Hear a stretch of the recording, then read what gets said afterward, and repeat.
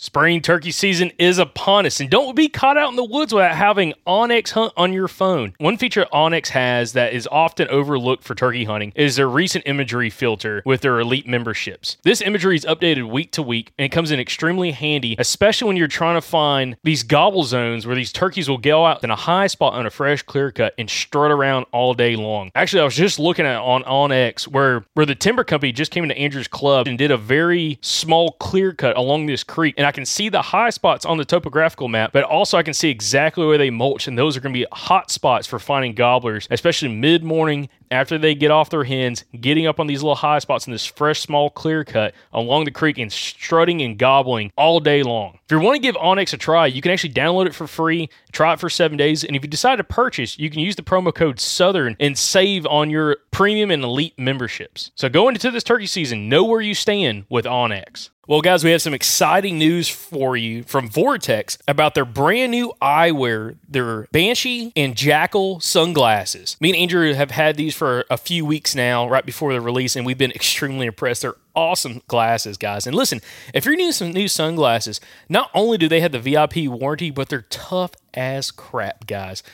Scratch-resistant eyewear, it's extremely important. And also, they have safety features as well. So when you're out shooting at the range, again, these are rated glasses, so you are going to be more than protected when you're at the range. But they also look fantastic when you're out around town. So right now, Vortex has some special pricing on their website, which is vortexoptics.com for the new eyewear. But also, if you use the code SOUTHERN20, you get to save even more on this special pricing for right now at vortexoptics.com. Again, check out the new eyewear from vortexoptics.com and use the promo code SOUTHERN20 to save on their brand new eyewear. Another day is here, and you're ready for it. What to wear? Check. Breakfast, lunch, and dinner? Check. Planning for what's next and how to save for it? That's where Bank of America can help. For your financial to-dos, Bank of America has experts ready to help get you closer to your goals. Get started at one of our local financial centers or 24/7 in our mobile banking app. Find a location near you at bankofamerica.com/talktous. What would you like the power to do? Mobile banking requires downloading the app and is only available for select devices. Message and data rates may apply. Bank of America N.A., member FDIC. When you need mealtime inspiration, it's worth shopping Kroger, where you'll find over 30,000 mouth-watering choices that excite your inner foodie. And no matter what tasty choice you make, you'll enjoy our everyday low prices, plus extra ways to save, like digital coupons worth over $600 each week. You can also save up to $1 off per gallon at the pump with fuel points. More savings and more inspiring flavors make shopping Kroger worth it every time. Kroger, fresh for everyone. Fuel restrictions apply. Now I'm a southern child from down in Macon, Georgia. Everybody knows where I was born. Well, You're listening to the Southern Outdoorsman Podcast. Make sure you like and subscribe to the podcast. You can check us out on Facebook, Instagram, and YouTube. And if you'd like to support the show, you can go to patreon.com/the Southern Outdoorsman. Now let's get to the episode. Presented by Hunting Exchange, a marketplace for serious hunters by serious hunters. Welcome back, everybody, to another episode of the Southern Outdoorsman Podcast. We're really excited to be coming to y'all today with one of my favorite people in the hunting industry, one of my favorite companies in the hunting industry. We got Adam Keith of Land and Legacy on here. Adam, how are you doing? I'm doing great, man. Wow, look at that. I appreciate the call out there at the beginning. Very, very honored. Hey, dude, I mean, right off the bat, I love what you guys do. I think y'all have a great message. I think that y'all are great educators, and I always learn a lot whenever I consume any of y'all's content, like any of the 8,000 podcasts y'all put out. Yeah, I appreciate that. You know, we laugh because people are like, aren't you going to run out of content? I'm like, you have no idea how much we think about land management, habitat management, wildlife management. Like, it is on our brains more than it should be. As both family men, probably think about it too much, but that's why we can do 2 podcasts a week. Hey, it really is incredible, the amount of content y'all put out, and it's a tremendous resource, and we'll plug it at the end a little bit more, and of course it'll be in the description. But we also got the Ginger Bow Hunter over here. So I'm back to a bow hunter now? Yeah, you're back to the bow hunter. I was trying to come up with something about how Rabbit Slayer, come on. Oh, yeah. Woodcock Slayer, Rabbit Slayer. Just shaved his head. Yeah, it's like old skinhead now. No, Most of it. He shaved most of He it. missed a couple spots. I'm trying to look like Michael Pike here. So anyone that knows Michael in person. We got Michael here. Michael. What's up, guys? Yeah. How you doing? Michael's back in the studio, which is going to be good. But Adam, super excited to have this conversation with you, dude. This is kind of getting out of our normal weekly comfort zones of normally just interviewing people just on specific hunting tactics to getting more towards the land management side, which, this kind of came about personally. This, my own knowledge, I want to learn more about things that can be done on properties, but also, just after surveying a lot of our listeners, I mean, it's like over 70% of our listeners hunt public or hunt private land, some leased land, some, owned property. So there's, different types of habitat management that can be done there. And then also just with all the requests coming in of guys wanting to, hear and see more about habitat management and stuff down their property, which of course, I'd point over to y'all's podcast too, because that's what y'all specialize in every single week. But maybe, for this week's episode, we can kind of get into the rabbit here, or go down the rabbit hole on some of these different topics, which, Andrew, I think you had something that you really just want to kick off. I've got a couple topics we're going to talk about, but Andrew's got a certain way he wants to reach out to it. Well, so first and foremost, before I ask my first question, Adam, can you explain what Land and Legacy is and what you guys do? In 2017, Matt Dye and myself, we partnered and created the company Land and Legacy, and we are a consulting firm or natural resource management company where we specialize in assisting landowners in now about 30 states in improving their property, improving the habitat for a lot of the game species that many of us love to hunt, from whitetail deer, wild turkey, and bobwhite quail. Those are kind of the big three that we really manage on. We do a lot of multi-use properties where there's cattle farm part or a cattle component or a crop component, and trying to use that in a way that can either improve the habitat for the wildlife, which I know, that's a whole can of worms to go down, but using cattle to benefit wild turkey, bobwhite quail, using cattle as income, using the crop to benefit whitetail deer, the turkeys, the quail, whatever it may be. So we just assist landowners in helping them meet their goals in the shortest amount of time possible with the least amount of money spent. So in a nutshell, that's what we do. Yep. Yeah. And like I said, y'all are a really cool resource, and it's been cool to watch you guys grow over the years, because I remember actually the first time I ever met you was at the NWTF convention, and I asked you something, and you're like, oh, actually, we just started this new company. And I was like, oh, really? And you gave me a business card, and that's when I started following you guys individually. So, dude, awesome. I've been following along for quite a while. Really, again, just like what you guys do. But to kind of kick off this conversation, I think a good lead-in is just going to be, talking about habitat and what habitat actually is, I guess, by definition. And maybe some misconceptions about it, and that's going to push us into a whole big, can of worms later on. But if you just had to describe, what is habitat to a whitetail deer, a bobwhite turkey in a perfect world? Yeah, in a perfect world, I mean, habitat is ultimately bobwhite turkey. Bobwhite turkey. What subspecies is that? You just too. Gave me this look. I was like, oh man. What subspecies is that? And now you said I was just going to edit that out, and now I'm just going to have to leave it in because it's now part of the thing. All right, I'm sorry. Yeah, if only there were bobwhite turkeys, that'd be interesting. Bobwhite turkeys and wild quail. Yeah. Basically, you could just have an idea that habitat is ultimately all the plants and species in an area that are used by said wildlife species to survive, from trees to shrubs to grasses to forbs to vines, whatever it may be. All of that intertwined that where an animal spends its life. Now, this is where, this is the first can of worms we can get into, but this is ultimately kind of one of the foundational pieces that I find that people are unaware of, and that is that just because there's trees does not mean it's habitat. Just because you see deer in this area does not mean it's quality habitat. And I think that's where we break away and say, yeah, it's habitat because it is trees, but it's not quality. And I mean, on an average, I would say much of the landscape that we visit is maybe a 5 out of a scale of 1 to 10 in quality habitat. Fellas, habitat across most of the country is very, very poor. And I think we're just now starting to really take hold of that idea and understand that there really is something wrong.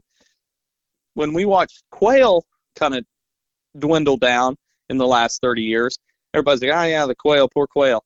Now that it's happening to turkeys, people are starting to really go, whoa, what is going on? And it comes back to our habitat is very, very poor.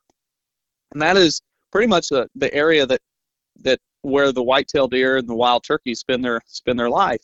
And, you know, white-tailed deer are very adaptable. But some of these species, like wild turkey and bobwhite quail, they're much more dependent on quality habitat. So when it comes to understanding what the difference is, it's ultimately all those plants and different species of those plants, whether it be trees, shrubs, grasses, forbs, vines, brambles, whatever you want to call it, all of that on the landscape to help an animal survive the 12-month calendar year. And so that's where I think so many times people see, oh, the deer use that woodlot. Well, that woodlot may provide it. I'm in the South, so I can say what I truly want to call them, but acorns.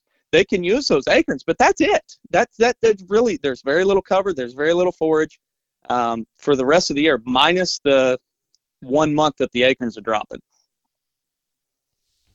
Adam, one phrase that kind of keeps going through my mind that our buddy Nick Adair from the Gun Dog Yourself podcast always says, which is the phrase, what's good for the bird is good for the herd.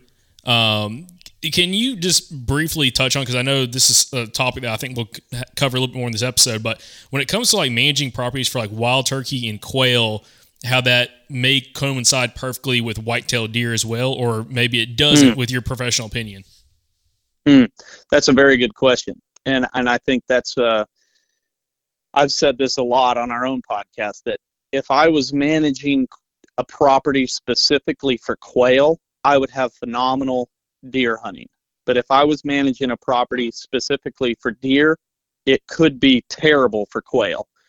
So just because it's good for the deer does not mean it's good for the quail. But there is some truth in that, and that's where there really is a balancing act in trying to decide if your goal is to manage a property for all three of the common species that many of us talk about. And it could be rough grouse up in the north, but let's just, for down south, I want quail, I want turkeys, and I want deer. There is a slight variation in the way I would go about managing those, because those two bird species are much more dependent upon a more routine disturbance, whether that be fire, whether that be grazing, whether that be strip disking in an old field area. But they need that disturbance much more than a white-tailed deer. A white-tailed deer, I think many of us would probably say, especially if you're hunting big chunks of public ground or areas of high pressure, that we like that kind of rank, that thick area, because we realize that that's where deer feel comfortable. But if we try to grow thick, rank areas for quail, we will not have quail. I'm glad you brought that up, because our buddy Nick, he just came down here, and he was just on this last week's outro of the podcast, and we talked about, he came down here and we went woodcock hunting, hunted for woodcock and quail, and the problem was where we were going, Quail Forever has done quite a bit of management on this one piece of public land that we went to, but the habitat, even what he was saying, he's like, it's still too, in a lot of places, it was still just too like briary thick, or too high stem count. Too much slash on the ground. Yeah, too much slash. That's what I kept saying. Too much slash on the ground in these logged areas. And just the quail weren't there, but the woodcock were there in some nasty little hellholes. But it's again, completely different species, and they use the landscape completely different. But that was a huge issue we ran into, along with having a bunch of hogs too. And those hogs, anywhere there was that broom sage in these savanna pines, hogs were thick in there. And it's like, I can't imagine, them not coming through and just, wiping out, birds in the springtime and nests and everything else, and, also hurting turkey population too. Yeah. And, that's all great points. To me, if you're trying to manage for quail and turkeys, like, you need that more, it could be even a burn every 2 years, or maybe every year, depending on rainfall and the species that are there. I would certainly try to transition away if it's something that grows back so thick and rank that I can carry a fire through every year. But ideally, I'm trying to burn every 2 to 3 years, 3 at the max, for quail and turkeys, because I want a lot of forbs or broadleaf weeds like ragweed or partridge pea, Illinois bundleflower.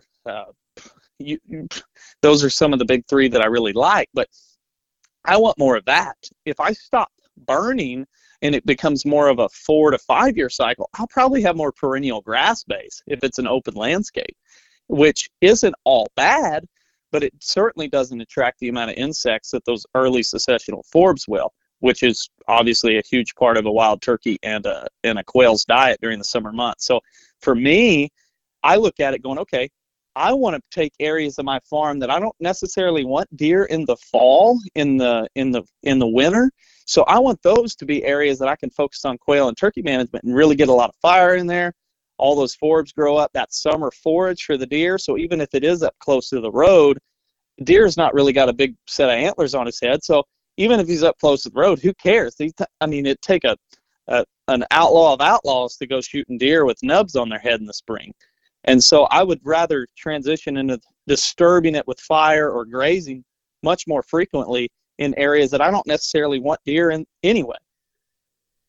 So kind of the last thing I want to say about this when it comes to good habitat, bad habitat, before we start getting into some more details, is there any way to kind of tell, like, oh, wow, this is really terrible habitat? Are there any, like, earmarks of that where, you know, someone could walk out to their lease or wherever they're hunting and be like, oh, wow, this is pretty terrible? Yeah, I think first and foremost, you need to identify the species that you're looking at the habitat for or the landscape for. So if I'm looking for whitetail deer and I'm saying I want some good habitat, ultimately one of the big things I would look for is amount of undergrowth or species that are growing 4 foot and down. Am I seeing shrubs? Am I seeing grasses? Am I seeing forbs? Am I seeing just vegetation that's growing? And I think this is where a lot of people will really kind of, I'll say this. If my goal on my farm was to deter healthy habitat for whitetail deer, the number one thing I would do in my forest is let them grow and never cut a tree and never, well, actually I could probably even burn it once every 2 years to where there is nothing but leaves and sticks in the understory. That would be the worst thing I could do for whitetail deer. The best thing, if I say I want to manage a forest for quality habitat for whitetail deer, I would have thinned forest. I'd have lots of sunlight scattered through in a mosaic fashion. There'd be grasses, forbs, shrubs, young forest growing, and there would still be bigger trees around that are dropping acorns in the fall. And then I'd run a fire through there every 3 to 5 years and call that phenomenal habitat. If it's a quail, forest is not doing them anything. And so you really have to identify the species that you're going for first. And then another just general rule would say, how diverse is it? How many different species can I identify just looking out here and say, okay, you know, I'm seeing 3 different types of shrubs, a dozen different types of trees, a bunch of forbs, some scattered grasses. I don't even care about the species. Just know that they're different. And you could say, that's probably pretty good habitat. But if you look at it and it's all trees, all about the same age, who cares about species? It's probably not very high quality habitat. It's like, and people say, well, I see deer in pine thickets all the time, monocultures. I see deer in hardwoods all the time. Just because you see them there does not mean it's good or quality. It's like saying, and I'll give credit where credit's due, and I always try to, he's the first guy I ever heard it say. I don't know if he came up with this on his own. He's a phenomenal habitat manager. But if he came up with this phrase all on his own, that's the best work he did in his professional career. But he came up with garbage. Screw it up. But if you see a homeless man eating out of the trash can, does that mean that it's good food or that it's the only food? We can debate it all day long, but we ultimately know that it's not where you and I are going to go pick up our next burger. It's because it's the only food source, and that was Dr. Craig Harper that said that. So, yeah, I think a lot of times when you see a deer in an area, it does not mean it's preferred. It may mean that it's just the only option. So, Adam, this opens up a couple questions just for some terminology for people that are tracking what we're talking about here, because people are hearing, us talk about, habitat, and we talked a little bit about quails and everything, and quail and wild turkey and also deer, but, this is very much, focus on, what can these guys, be learning and doing when it comes to managing their own property on what access they have on that property. Because again, leased land could be completely different from what you have access to, Absolutely. compared to, if you personally own the property, or privately held. But two words I'd like for you to just give us definitions on. What is, for the listeners, what is a forb? And also, what is your definition of a monoculture when it comes to habitat? So a forb is a broadleaf flowering plant. So, there's all kinds of different forbs, but ultimately it's like, you could call it clover, and that also takes in legumes or another like bracket below forb, but it's just a broadleaf plant. So ultimately it's not woody substance. It's just examples would be like pokeberry. I'm trying to think of other southern ones that you would see like crazy. Wing stem, ragweed. Basically, that's kind of a good gist for a forb. A monoculture is an area that is made up of one species. So, loblolly pine, monoculture. You don't see a ton of monocultures in a forest because there's probably going to be like an oak hickory forest because there are varying species. But another monoculture example would be a cornfield, a soybean field. Fescue pasture, things like that. That kind of gets us over to a point I want to kind of get to in this episode, which is talking about when it comes to land management and habitat management and building a better quality management. Because, there's small things you can do, but it may not truly drastically increase the quality of habitat on, your property that you have access to. I can always go back when we have these conversations to our family farm in central Alabama, which for a long time, way before I was born, it used to be my great grandfather had it it was a big cattle farm, and then he sold off different chunks of it and left. It was over 500 acres. He sold it off to about 90 acres, and that 90 acres got handed down to my uncle, who owns the property, and he actually went out there, and it was still, when he was in his 20s, he planted loblolly pines because he was like, oh, well, for timber, I can make some money off this in 20, 25 years or so. And anyways, he's already cut the property, and it's been cut for probably about 8 years now, a large majority of it. And he's ran fires through some of it. They kind of keep it more back towards that broom sage kind of habitat with different forbs. He runs a fire through there every couple of years, and then some of it he's kind of let go back thicker than probably what it should have been.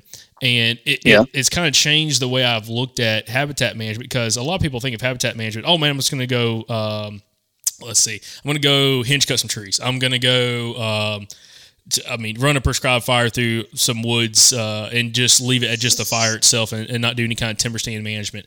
When it comes to like a well-rounded property, and we're talking the Southeast here, in general, talking, areas with loblolly pines, whether it's a lease or private land, with some mixed cutovers. And then also in another example, kind of like more that hill country, oak hickory forest that you find throughout the Southeast as well. When it comes to like a well-done management plan, of course, I know that's what you guys specialize in, but when it comes to someone trying to do some things on their own, running a fire is always, running prescribed fire is always something that's very intimidating, I think, for a lot of people, because they're like, oh, I'm like the woods on fire. And, of course, then you check with local regs. I'm sure you have some tips on that. But what are some of those things that people can look at trying to do to, get a leg up on their property for quality habitat come this spring, for the turkeys, and then also, potentially if there's quail on the property, and then getting ready for the fall? What are some of those small things that a guy can do without having, just a ton of, whether he needs to have permits or other liabilities that he could deal with different management practices? Yeah, absolutely. How much more time we got on this podcast? Because we can spend an hour on it. Well, listen, we got extra SD cards, man. So if we fill one up, which Andrew already told me we have a certain amount of time, we'll throw another SD card in there, so we're good. Oh, perfect. So I cannot emphasize, a couple things. I want to start out and say, I've got a question for you guys before I answer that. How much time in a ratio do you guys spend hunting public land versus private land? We spend almost all of our time on public. That might change next year. I think I'm going to try to get in a lease or a club, but it'll probably be like 50-50 maybe if I do get in one. Okay. Yeah, so about 50-50 hopefully in the future, but right now you're spending most of your time on public ground. And I'll say this because this is my job, so like I enjoy it. Obviously, it'd be terrible if I didn't enjoy my job, but because I'm very blessed to get to do this. But if I had 100 acres to manage versus 5,000 acre national forest or just down the road, I would prefer the 100 acres. And that's just me personally. But that is because there's so much potential in things you can do on private ground that you could never imagine doing on public ground, just because of, you know, all the regs and different bureaucratic stuff that's involved with public land. So that's just me personally. And that's a big part of my business. So obviously I'm biased towards private land ownership, but this is the time of the year that landowners have the opportunity to do work that is going to be, we're sowing seeds right now, and the harvest comes this fall. Many people have skipped out on sowing the seeds in the winter and the spring to where the harvest is not nearly as good come fall. It's like you're trying to harvest volunteer corn in the fall that's been overran with weeds. The harvest just isn't as good as a manicured cornfield. You're controlling the weeds. You've done adequate soil amendments. So this is the time of the year that I strongly emphasize to landowners to get out and do some work on their property. Now, the next question is, what kind of work? Fire does scare people. It is something that, you know, the news ultimately scares us to death because we see all these raging fires out west, and in western Oklahoma and Kansas, we're like, whew, there's a lot of liability involved in that. Somebody's in trouble.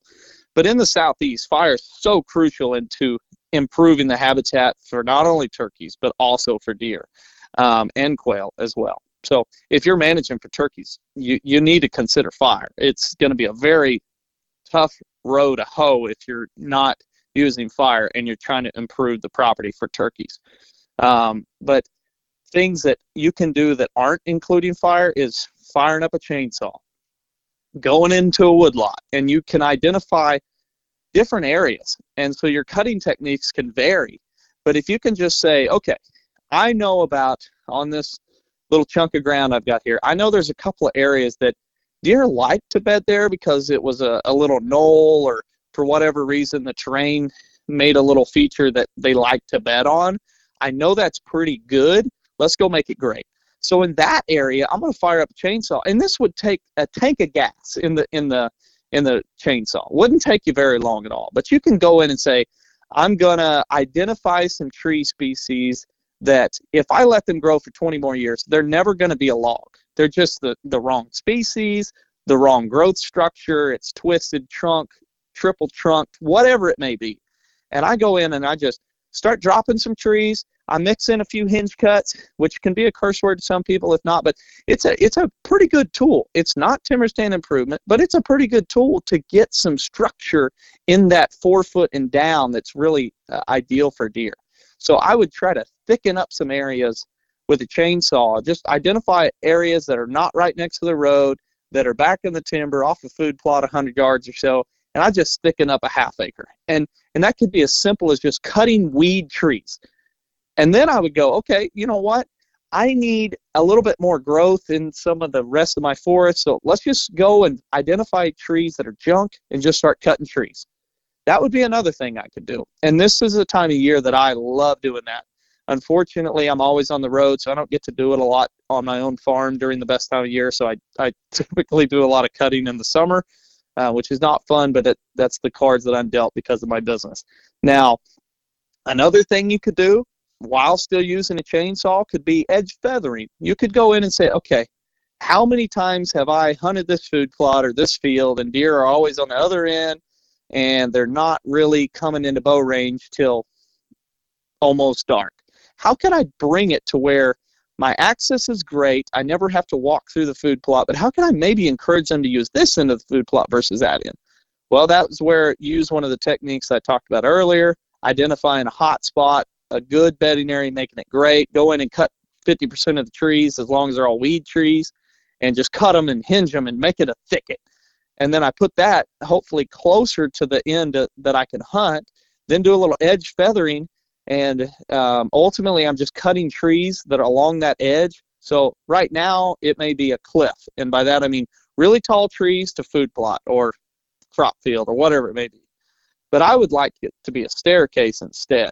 I want different layers as it drops down to the food plot. So I may go 10 yards in and cut most of those little trees that are leaning, reaching for sunlight, and I may just drop them on the ground. I may mix in a few hinge cuts, whatever. Then I go in another layer and I drop, a few more trees, but not get as aggressive as I was on the edge. And then just by doing that, I'm allowing there to be more structure for rabbits and quail, turkeys to nest, and deer feel more comfortable because there's adequate cover right next to that food plot. So I'm increasing my chances of seeing deer during daylight. That's another one of my all-time favorite techniques is edge feathering. Other things you can do, this is just crucial this time of year, is invasive species control, or just going into your woodlots, finding invasives like Chinese privet. Since we're in the South, we'll really focus on that one. China berry, tree of heaven. What are some other ones that you can really find? And I would just go through and with those, and I would just find them, start hacking, squirting them, or spraying them with herbicide, girdling, spraying them, and just removing those. Because ultimately, your property is a checkerboard. You have only so many spaces. You can't just keep stacking them in there. You can try to stack, I haven't played checkers. You can try to stack the checkers on top of each other and doing all that, but ultimately, you have only so many acres and only so many square feet. So a lot of times, just by removing the unwanted ones, we can open up the board for more pieces to fall in place. And those invasives aren't really doing us much. So as long as we can continue removing those, that opens the door to have more beneficial species. So invasive species control, add that to the list. Another one is dormant season disking. If I have some old fields that aren't food plots, that are just kind of old, odd areas or dead zones where I'm not really doing anything, just run a disc through there a little bit and promote some forbs. That's going to be summer food. That's a lot of my favorite things to do just in the month of January and February. So you've said a couple things I really want to touch on. You said the word privet, and Jacob just perked up. Yeah, because it was either you or Matt laid into me because I made a post a little while back. It was probably like a year and a half ago, and it again took it with a. It was all good, but like I was talking about like thick cover on public land, and like privet man, deer get in there, and you're like that's terrible. Don't be promoting that stuff. I agree. I would Maybe never. It was me. Yeah, okay. I was gonna say I would never want them on my private land. Hey, privet's a good example though. What we were talking about earlier about how that's something that we talk about a lot. Because we're like, man, you get in those privet thickets and the deer are in there. That doesn't mean it's good habitat. That means that it's the best thing they have available. To not get shot. Yeah, they're like, okay. If they don't want to get shot, they go hang out in a privet thicket. So Absolutely. Absolutely. You wouldn't. I always try to. Maybe this is a bad analogy, but I think it's pretty. A lot of people can relate to it now. But I don't feel comfortable. I wouldn't feel comfortable if I was going through a dark alley in New York City right now. But I would sure dive into a dumpster if it allowed me to escape from getting shot. And I think the Chinese privet thickets are a lot like that, where ultimately deer are in there because they can survive in there. But it's not by choice. This is not a world that is just by choice. Like, we're in a cursed world. We're dealing with lots of different obstacles, and everything's just trying to survive. And when you look at Chinese privet, like when you see nothing but Chinese privet filling the understory, this is what's scary, guys, especially in an oak hickory forest, where it's been an oak hickory forest for years and years and years and years, and I can go on and on and on with that. But all of a sudden in the last 50, Chinese privet's just taken over. What do you think's going to happen to that forest? There's no young oaks. So eventually when those tall oaks and hickories die, it's going to be privet, unless somebody does something. And I'll tell you one thing, there's not a year-round food source with just privet for wild turkeys and bobwhite quail to exist. So that's the scary part, and that's why I'm so adamant about, and let's talk about the other elephant in the room with non-native species that people in the South can really key in on. Japanese honeysuckle. I mean, you go in the South, it's like Japanese honeysuckle. And I remember reading an article when I was a kid about Japanese. This guy talked about his buddy being like Johnny Appleseed, but with Johnny Honeysuckle. He spread it everywhere. And yeah, deer love it, but it is not something that turkeys and quail are going to make a living on. So I think we have to be careful praising, non-native, especially invasive species. And there is a difference between the two. But my apologies, Jacob. I almost guarantee you, because I'm usually the Nazi on the social media world where I see somebody talking about invasives. I'm like, no, we won't. No, it was all good. I mean, I knew exactly where you were coming from. I mean, in my take on it, like I said, is like, if it's on public land, there's nothing you can really, like, unless you could talk to biologists, but if it's not in their budget, they're not going to go through. And also in Alabama, the problem is when it comes to management, unlike other states like Tennessee and even Missouri is a really good state, because a lot of the public land in Missouri, I believe, is owned by the state, where a lot of public land in Alabama is leased by the state. At least a lot of the management areas, they're not actually purchased. The state doesn't actually own a lot of that property. They lease it from timber companies, which is a terrible deal. That's why we're losing so much public land. But they have no control on any kind of habitat management. They can't control fire. They can't run fires. They can't do anything on there really at all. It's just they're pretty much just leasing it for hunting rights. That's it. So it's a totally different situation there. But I'll say this. The invasive species things is something that's kind of crazy, because on our family farm, we have issues. There is a back corner of the property that has kudzu on it, which is another terrible invasive. Some people are like, oh, well, man, it's super high crude protein. I think it's like over 18% crude protein. Yeah. But as fast as it grows, I've gone down there. I have bush hogged a trail and come back within a week, and that trail, which is as wide as a freaking, bush hog on a 110 horsepower tractor, is pretty much covered, like within about a week. How fast that stuff grows, and it's crazy because we're going down there. We're mowing every 10 days. They're cutting trails every 10 days. They're cutting trails in that stuff. Yeah. And the problem is, like, okay, it's it's low on the ground. It's not the issue, but the problem is it grows up every single tree and it kills the trees. Like, we've had some huge oaks die because it grows up on it. And that tree falls over and just engulfs it. And that was another, when you brought up the invasive species, that was really the first one other than Chinese prairie that came to mind, is that kudzu, just because of how impactful it can be, along with another invasive that I don't know if y'all really deal with, especially up in Missouri, but I know down here it's in certain places where people have planted, it's not cane, it's a type of bamboo that people used to put, I guess, in their yards. And it's just bamboo, ornamental bamboo. And it takes over. And I guess you could run a fire through it at some point, but I have no idea how you kill it. And I've seen that in other small properties where there used to be like a little homestead on there, and now it's taken over 10-15% of a small property. It's now just that stuff. Absolutely. And you guys, there's a long list of invasive species that have been introduced from ornamental standpoints. And I mean, I talk a lot about, there's property in Ohio where basically it was the ornamental stuff and just escaped everywhere. Bamboo is a tough one. If you got to get on it early before it starts spreading, because there's a lot of herbicide that has to go into spraying it and killing it. So, it's a ongoing uphill fight of fighting invasive species that are introduced, that a lot of times that good intentions of planting it. But I grew up with the mindset that the road to hell was paved with good intentions, and so ultimately, same thing with deer hunters and wildlife managers. We all had good intentions at one point or another, but if we're promoting an invasive or a non-native at the time and then it turns into an invasive, good intentions got us nowhere. Yeah, and another thing that I like what you said earlier is you were kind of talking about the property like a checkerboard, and you only have so many square feet of that property, and really maximizing every square foot that you have to make it work for you. And taking out the invasives, you're just adding more land to the queue that you can do stuff to make it much better hunting for yourself and make it more productive. So I think that's a really great example. It's like this. I mean, non-natives, especially invasive species, are bully plants. They're just bullies. They get on site and they just start throwing their elbows out and bullying everybody around. Many of our native species are very like peace-waving plants of going, you know what, come on in, like we can all grow together.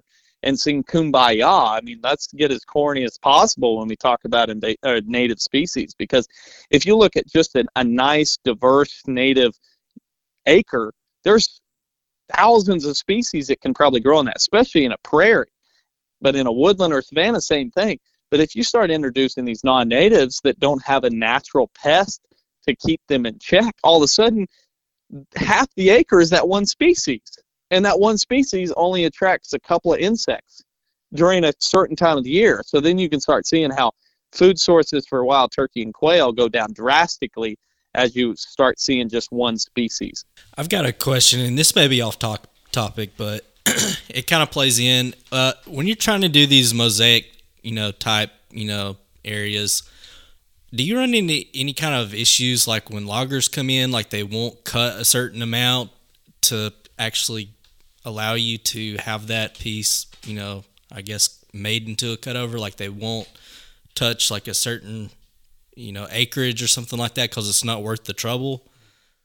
Yeah, or certain species or certain ages of certain species all the time, weekly. And I ultimately that kind of helps play into the mosaic feature of the property. You can look at a mosaic as the growth structure or the age of trees. You can also look at the species to create that mosaic, and then combine those two, and you get an even greater mosaic across the landscape. So, for example, my property that we purchased, when we went to log it, it was oak hickory forest, or it is an oak hickory forest. I didn't cut it that much to change that feature of it. But if you look at the cutting that they've done now, I think many people would say you cut it too hard, because to get the logger there, to get him to spend enough time on the property to get the income that we were hoping and open up the canopy enough, they went in, and we call it scrag, and you could call it pulpwood or paper mill cutting lumber, smaller stuff, just to open up the canopy and get a lot of these trees out of here and ultimately make them enough money that it was worth their time. That was one way that we, it wasn't ideal, but we used, we were handed lemons and we made lemonade with it, because we got a canopy much more open than it would have been if we just used a traditional logger who's just going to cut stave logs and call it good.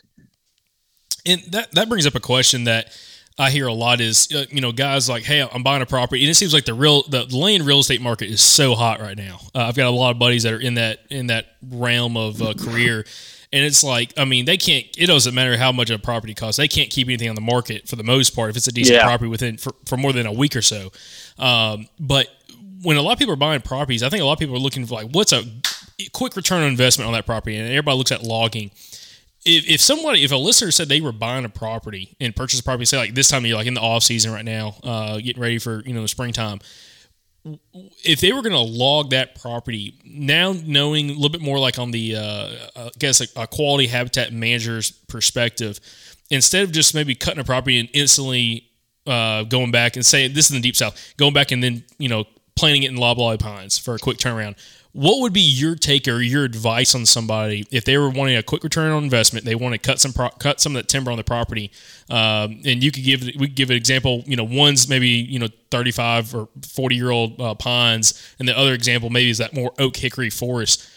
What would be your advice when it comes to replanting or managing that property once you kind of bring it back to ground zero with a large percentage of the cut? Yikes, that's a deep question there. That's a good one. Are we talking? Let's clarify something. We're purchasing it and we're going to log it. Are we planning on a future log? Like 30 years from now? I would say if it's a guy for a family property and he wasn't just going to flip the property in 5 to 10 years, because I know guys that do that too as part of their business strategy.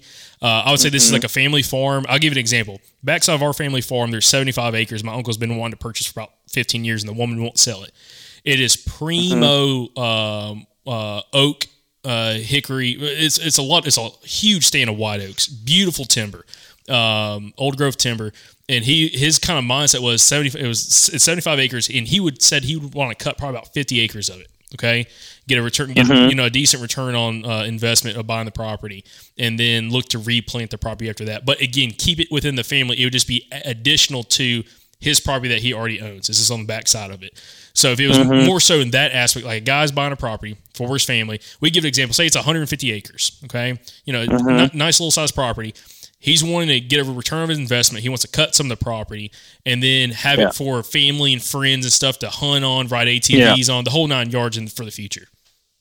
Yeah, so first and foremost, I'm a huge advocate of cutting timber, and that's not just from a financial standpoint, but that's from a diversifying farm standpoint and allowing us to open up that canopy to be much more beneficial to wildlife. And there's some guys that are probably shutting off the podcast right now because I just said the most idiotic thing they've ever heard. So I'm going to say stop that and say just listen. Many of the timber cutting that we've done or we've witnessed has been done incorrectly and has not been, most importantly, followed up with the appropriate management. And so just because the logging was done doesn't mean it was all bad, but the management that followed probably was. Same thing with cows. Cattle grazing is not terrible. I mean, bison herds of old were everywhere across the United States, so grazing was a huge part. But now today, grazing is used incorrectly on many farms. And so cattle are not bad. They're just managed incorrectly in many forms. So I'm a huge fan of cutting timber. I love opening up canopies. I love a healthy forest with diversified age structures. So I would probably lean on cutting at least a big portion. Let's just say the first year you cut some pines, cut the pines, whatever age growth they were, whether it was going to be a second or complete final clear cut on the third cutting, whatever that may be. I would probably say, you know what, let's look at it. Weigh out long-term investment and say, do I want to plant this in loblolly? Do I want to plant this back in, maybe longleaf? And just say, let's go that route. Let's just see what it's like with longleaf. Now, it may take a little longer, but it's much more fire dependent. So if I'm not as focused on the income down the road and I'm really willing to take a little risk, I might go longleaf and then get a much better fire regime that I know is much more beneficial to the wildlife, with the potential of a nice harvest later on. If I'm going on the hardwoods, I would look at it and say, what is the oak species? Are they white oak? Are they red oak? What age do we think they are now? Because if it's a bunch of red oaks, I may say, you know what, we're going to cut a lot of the red oaks because you may have some sort of disease, and if I let them grow 30 more years, they'd be nothing but a bunch of skeletons. Hollow, they look healthy, but as soon as we start cutting them, we realize they're mostly hollow. That's what I'm going through here on my farm with the black oaks. Is that same species. So I may cut the hardwoods 2 or 3 years later, and I would cut the whole area, but I would leave a lot of the big oaks, and I'm like, you know what, that tree is over 150 years old. It's huge. I'm going to leave it. And that may be a roost tree, or that may be a seed tree, as in it produces a ton of acorns to go out on the landscape. I'm going to be burning. I'm going to promote those. And ultimately, I'm going to get more oaks because that tree's still here. So I would cut the whole place. I would just look at making sure I'm not clear cutting the whole place. And unless it's the pines and it's ready to be clear cut, then I'd plant it right back into something else and start managing it. But I would also make sure I'm leaving open areas dotted through the landscape. And that is a conversation worth having, which I think from a Southerner's perspective, they hear cuts and they logging, automatically go to clear cuts. Oh man, it's going to be nothing but bare ground and freaking slash piles and just a barren wasteland. But what you're talking about is not necessarily doing that, but being more almost like a select cut or almost a thinning process in some of this. Unless, like you said, it is loblollies that are at the point that like, hey, we're just going to do a complete clear cut and start fresh on it. Exactly. Yeah. There's 2 different types of cutting I would do. And, you're in the South and you're trying to manage pine. So it's thinning, and then eventually a clear cut and then probably a replanting, which is fine. I mean, we don't gripe. The only reason we don't gripe about corn and soybeans in Iowa is because deer eat that. But down south, we gripe about it. But guys, these are landowners still trying to make money and pay for the farm. So we got to take it easy on them. We just hopefully can help manage and do some things that can benefit the wildlife and at the same time they're trying to make money. Now, on the flip side, say somebody buys a property, because I was talking to another buddy of mine about this for quite some time. who's a land real estate agent, that I had the idea of going down, which you may be familiar with this area in Alabama called the Black Belt. And just a very diverse area of Alabama. It's known for, it's kind of like the, Andrew, you call it like the plains. It's got good black dirt. It's not like this clay or sand that we have through most of the area. It's like a band of fertile soil that runs. And you can actually see on aerial imagery, like with satellite imagery, when you zoom out, where you can see like the whole southeast United States, you can see the Black Belt, how it runs through Alabama. It's really interesting on the maps. But was to buy a property down there, 50, 60, 80 acres and manage it just for like savanna, or like, manage it more for like the upland species, like your quail and everything, which in turn is going to, you have deer on the property and wild turkey too. But do it more so from the aspect of, hey, I don't need to have just a ton of tree cover on the property, but manage it more so as almost like that prairie land, like very, very diverse, high fire intensity, on a fairly quick rotation, like you said, like every year, every other year, something like that. On the property, and kind of bring it back to that natural habitat, because that's what used to be down there. And so say you had a guy that, again, talking deep south here, South Georgia, Alabama, maybe Mississippi, that is more in that longleaf pine, savanna type of country, and they were going to want to manage that, and they bought a property, and maybe it's like me, the property I was looking at possibly purchasing at one time had just been recently cut. And I mean, the whole thing was clear cut. So you were starting, fresh with the property. If you had somebody like that, because you can buy that property fairly cheap, acreage wise.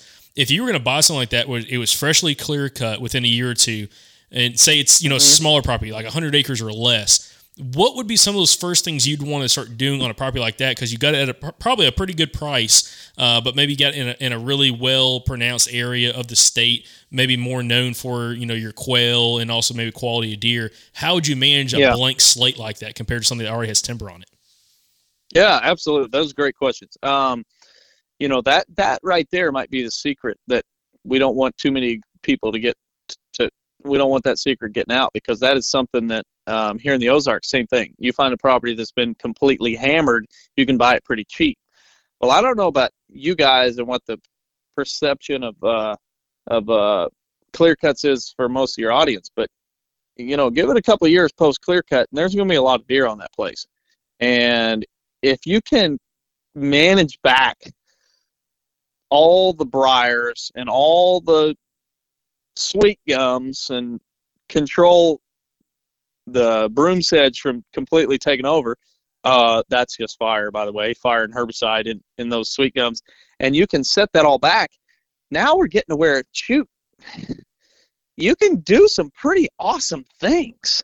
And so you got the property cheap, and all of a sudden you're cleaning it up, and now we're doing some stuff that is really beneficial to wildlife. And so you have the ability. I love the idea of buying the property that everybody thinks is a complete cut over piece of crap. That happens a lot in many of the United States. I've been on many clients' properties where they bought it dirt cheap, and they're kind of like, yeah, I know it's rough. And I'm like, it looks rough now, but it's going to be awesome in less than 10 years. And so I would say, first and foremost, I look at my long-term plans. What is my long-term plan? Is this got to make some money? Do I want this to have trees? What am I really going for? What species am I focused on? And if it's quail, deer, turkeys, all of them, then I'm going, okay, I need some areas. I'm going to plant some pines, or I'm going to plant some trees back that are native to this area. I'm going to try to grow some trees. I'm going to leave some open ground. I'm going to use fire, because this is the Black Belt region, and fire was here, and I'm going to continue to use it. And I'm going to try to set up some road systems where I can burn in a checkerboard effect, where I'm not burning a whole half or a quarter of the property. I'm burning a quarter of the property strung out in 8 different units or 4 different units. And so that would ultimately, for me, be, if it's me personally, I'm going, historically, this was longleaf pine savanna. So I'm going to roll in here, and I'm going to plant some longleafs. I'm going to take some of these little lowland areas that had some oaks, and I'm going to try to release those, the few that were left. I'm going to cut the trees out from around them. I'm going to make sure it doesn't get taken over with sweet gums. I'm going to monitor my invasives that are probably here in the seed bank, and I'm just going to keep burning. So do you think that a lot of this disconnect, like, I hear a lot about, habitat improvement, and a lot of this is really focused on like stuff that deer feel secure in. It offers a lot of food, but what about the huntability of the property? Because I was in a club when I was a lot younger, and it was full of hardwoods, and then they came in and cut it, and it was really good to a certain point before they started cutting everything. I mean everything but the streamside management zones. And I know a lot of the hunters got upset because of the huntability aspect. Like they lost all of their trees that, they were going to, and they would see deer come out. And, now they're having to sit on a food plot because there's nowhere for them to go because there's no actual trees to climb. Like, is there what's your opinion? Do you think that that's a lot of the disconnect in that, or, are there any options to kind of make everybody kind of happy? Yeah, I think so. And I think for me personally, when this is ultimately a big part, we call them bedding thickets, micro clear cuts. And that really came down to the fact that we know that clear cuts are incredibly beneficial and can hold a lot of deer.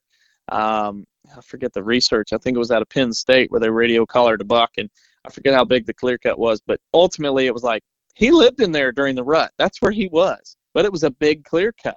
So if I can take something that I know is beneficial and put it down in a smaller scale, that's how I know where I'm hunting come November 5th or whenever your rut is. I'm hunting close to those thick areas. So I think a lot of times, too, when it comes to clear cuts and different areas and you're trying to pinpoint, it can seem thick, but 9 times out of 10, when a landlord tells me it's just too thick, it's hard to pinpoint them, I get in there, I'm like, it's thick. It's just thicker. It's not the thickness that I would really key in on. And so there's some areas that we can say, if it's 10-foot tall re-sprouts and different things, we can say, okay, let's go into some of these areas where it's just junk and hinge cut some and cut some over and just try to keep fire out of there and let it get thick and rank. And that's where I would pinpoint hunting. And ultimately that gets some of the pressure off my food plots. And so I can hunt and see daylight activity because I'm not hunting food plots all the time, and I'm getting into some of these thicker areas. My farm personally, to give you an example, has been cut pretty hard. But what we did, since it's oak hickory forest, is, we didn't clear cut, but if you were to just look at it in 2 years, you're going to say the whole place is thick. But it's thick with undergrowth, herbaceous stuff, grasses and forbs, and a few brambles. But where it's really thick is been clear cut and then a lot of hinge cuts. So there's woody structure sticking up off the ground 3 or 4 foot from the hinge cut. And so now we have grasses and forbs, but also this really nice woody structure. And that's not occurring on all the other landscapes. So if I'm dealing with that, I'm running fire and I'm using a chainsaw to manipulate and force thicker areas to hunt on. And kind of going back to that aspect of like what Michael was talking about, but also what I brought up was like, if you're going to buy one of those properties that's, fairly less expensive, when you're talking bigger acreage, everything's going to be pricey, but yeah, it's all expensive now. Yeah. But when you're talking like you get a clear cut property and maybe you get a price break of a couple $100 per acre, or even maybe I've seen some of those. I saw one property in the Black Belt. Thank God I didn't buy it because I wouldn't have been able to go full time with the podcast and everything else I had going on. But it was just at, I think it's $1,000 an acre, which is super inexpensive in that area compared to like some of that timbered property. But again, it was an area that had just been freshly cut over. There were slash piles everywhere on this property. But it brings up the question that I think was partially what Michael was asking too, is if you were to get on a property like that where it was, the whole thing is cut. There's not, other than like some scraggly little 12-foot tall saplings that might have been out there that just they didn't run over with the equipment. Yeah. It's cleared. From a bow hunter's perspective, from a gun hunter, I'm like, dude, it's awesome. Dude, you get you a tripod stand or something, you're good to go. But from a bow hunter's perspective, it's like, well, man, there's no trees I can get in. I can't get, there's no stand sites, there's no trees. So I got to hunt from the ground. If I hunt from the ground, it's got to be on a food plot or some kind of roadway or something through that stuff that I can see through. So what would be your opinion when it comes to management and also potential as a buyer buying a property like that? it kind of gives some of those people more peace of mind of like, hey, maybe it looks rough right now, but let's look at big picture, years into the future, especially if this is going to be like an investment property or a property that you're going to put some more time in for your family in the future. Yeah. Well, I'll steal something that I think it was Fixer Upper. Bless my wife's heart for making me watch that stuff. But I think they say something about taking the worst house in the best neighborhood and fixing it up. And ultimately, that's what I'm looking at with these pieces of ground that have been cut over. It's the ugliest farm in the neighborhood. But by golly, we're going to do some work, and it's going to be the best hunting property in the neighborhood, and the neighbors are going to be wishing they bought this one. And so the pinpointing, like, it's kind of one of those. It's lemons, and we're going to make lemonade. So, yeah, we all dream of sitting in a nice white oak, but if it comes to killing a mature deer and you got to hunt from a ground blind or hunt from a little bit elevated blind, I think we would all say, I'll take my chances in the ground blind because I want to kill that deer, right? I don't think I would meet a guy that say, sorry, I only want to shoot big deer out of a tree stand or a saddle. I mean, that's me personally. But for me, there's so many things to do in a property like that to pinpoint how do you take 200-acre cutover that looks terrible and get a deer within bow range consistently? I mean, that's ultimately what I'm challenged with weekly or at least monthly if I'm going into the South and I'm dealing with these cutovers. And that really comes down to, guys, it looks thick and rank and nasty right now, and the slash, and there's treetops everywhere. Like, yeah, that all looks rank, but guess what? Fire will clean it up. So I can burn that. And I'll take a section and say, you know what? This is burned. We're going to burn this. And I know that during the rut, yeah, there's going to be the occasional deer that passes through there. But guess what? The dense cover is right over here in this area. So we have to identify dense cover. And ultimately, that's where we have to understand what dense cover is out of the gate. Dense cover is not just grass 4 foot tall. Dense cover that I really want to key in on is that grass is 4 foot tall with some brambles and a treetop down that I don't go into. And 10 yards away is more grass, more treetop, more bramble that deer can get in and feel comfortable. And so if I can find that, and it's not going to be across 20 acres, it will be in little bitty specific spots. And that's where I want to find that. I want to try to ring a fire around it, maybe not, or a fire break around it so I don't burn it every 2 years, but I leave it alone and I let it get thick and rank. And then just off of that 30 yards or so, I try to figure out a way to access in and get just close enough to it. I've said this a lot on our podcast, and I say it to a lot of our clients, but if you've ever watched Home Improvement with Tim Allen back in the 90s, there was a guy on that show called Wilson, and Wilson was through, I think, all the seasons. Do you guys know? Did you guys watch the show, or am I talking to air here? Yeah, I know. watched it. Absolutely. Okay, so Wilson, he was throughout the whole season, but all you ever saw was his nose and up. You never got to see his full face. He was never fully exposed. And so as a deer hunter, I want to set up like Wilson in the and I'm looking into the deer's backyard. I know what's going on, but the deer can't see me completely.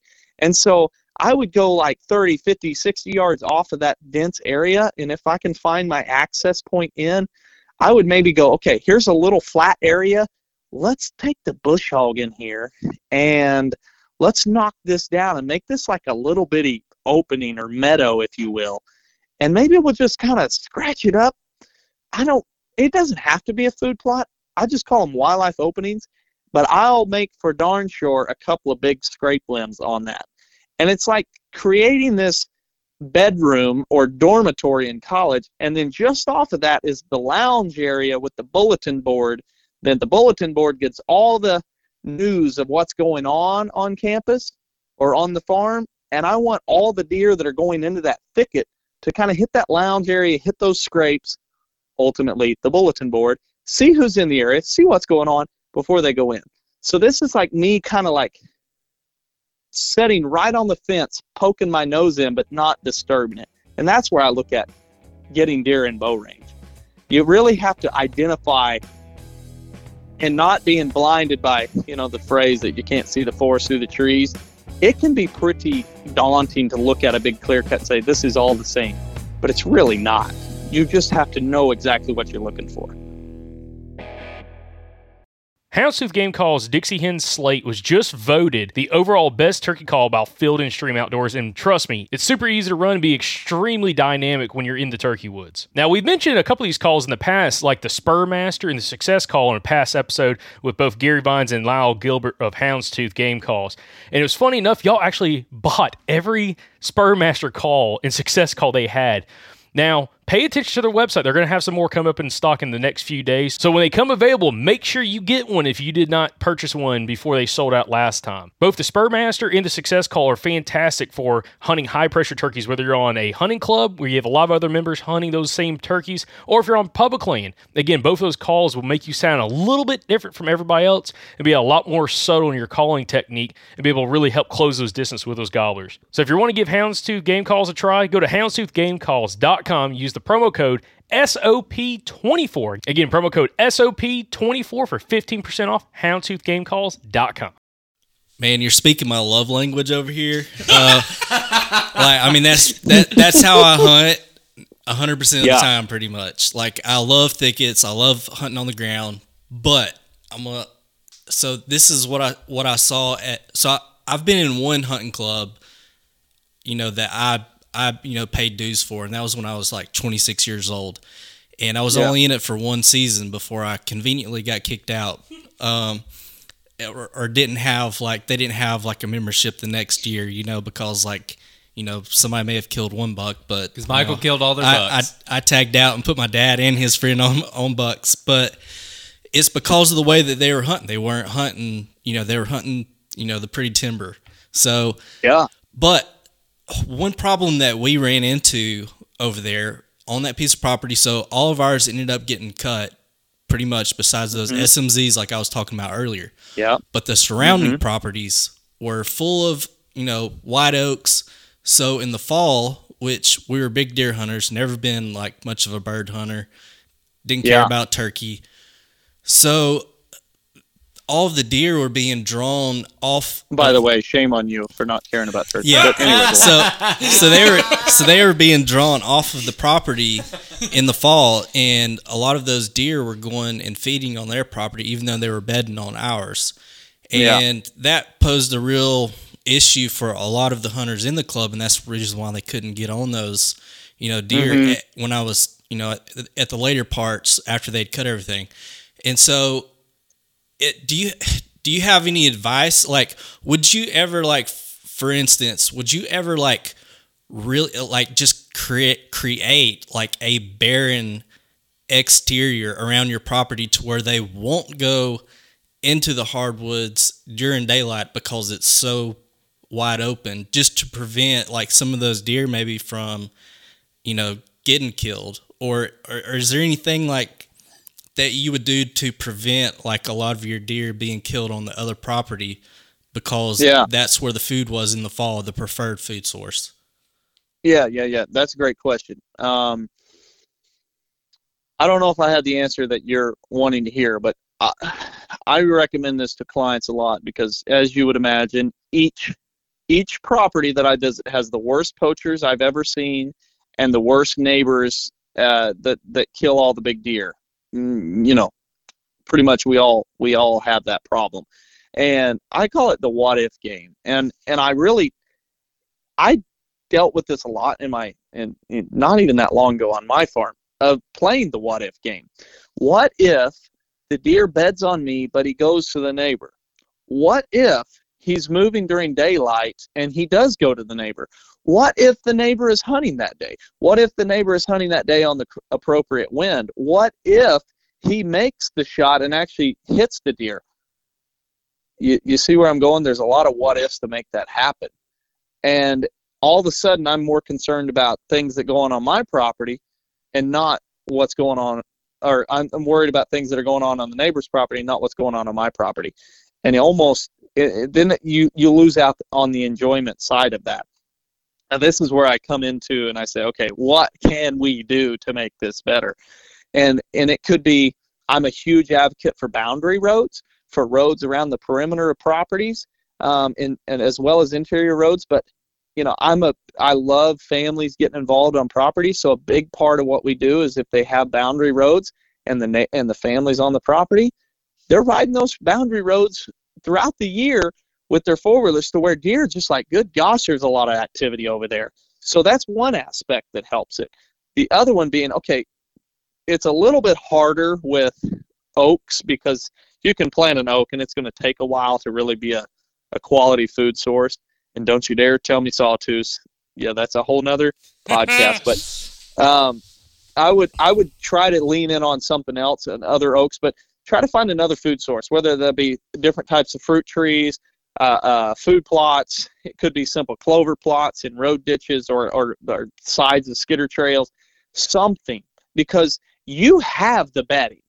And that's the daylight activity. And so if you just hold up your arms shoulder width apart and stick your hands out and you say, okay, the area between my hands is daylight, that's bed. That's when they're bedded most of the time. The area outside of that is nighttime activity. That's when they can go wherever. But during the day, they're on me for the most part. Then all I have to do is try to stick them in between my hands and stick them on my property during daylight hours. So it may be I densen up those areas, I make them a little thicker. And one thing I wanted to add to that to my last little rant was adding other shrubs. Try to identify shrubs that are native to that area that I can grow pretty quickly. Maybe it be black elderberry, maybe it be beautyberry, maybe it be American plum, different types of shrubs to thicken it up. And then you can ultimately add those areas where the research done, Auburn University found that basically deer moved much slower around dense cover. Well, deer that move much slower closer to the bedroom have a less chance of making it to the neighbor during daylight. So I would improve the thick areas, try to really suck them and hold them tight on you, give them a couple of food sources that they'll hit before dark, and then after that, that's just a wild animal. If they choose to go over there, that's it. But I'll do everything in my power, from thickening it up, adding different food sources, food varieties, and just maybe even a little prayer to keep them on my place.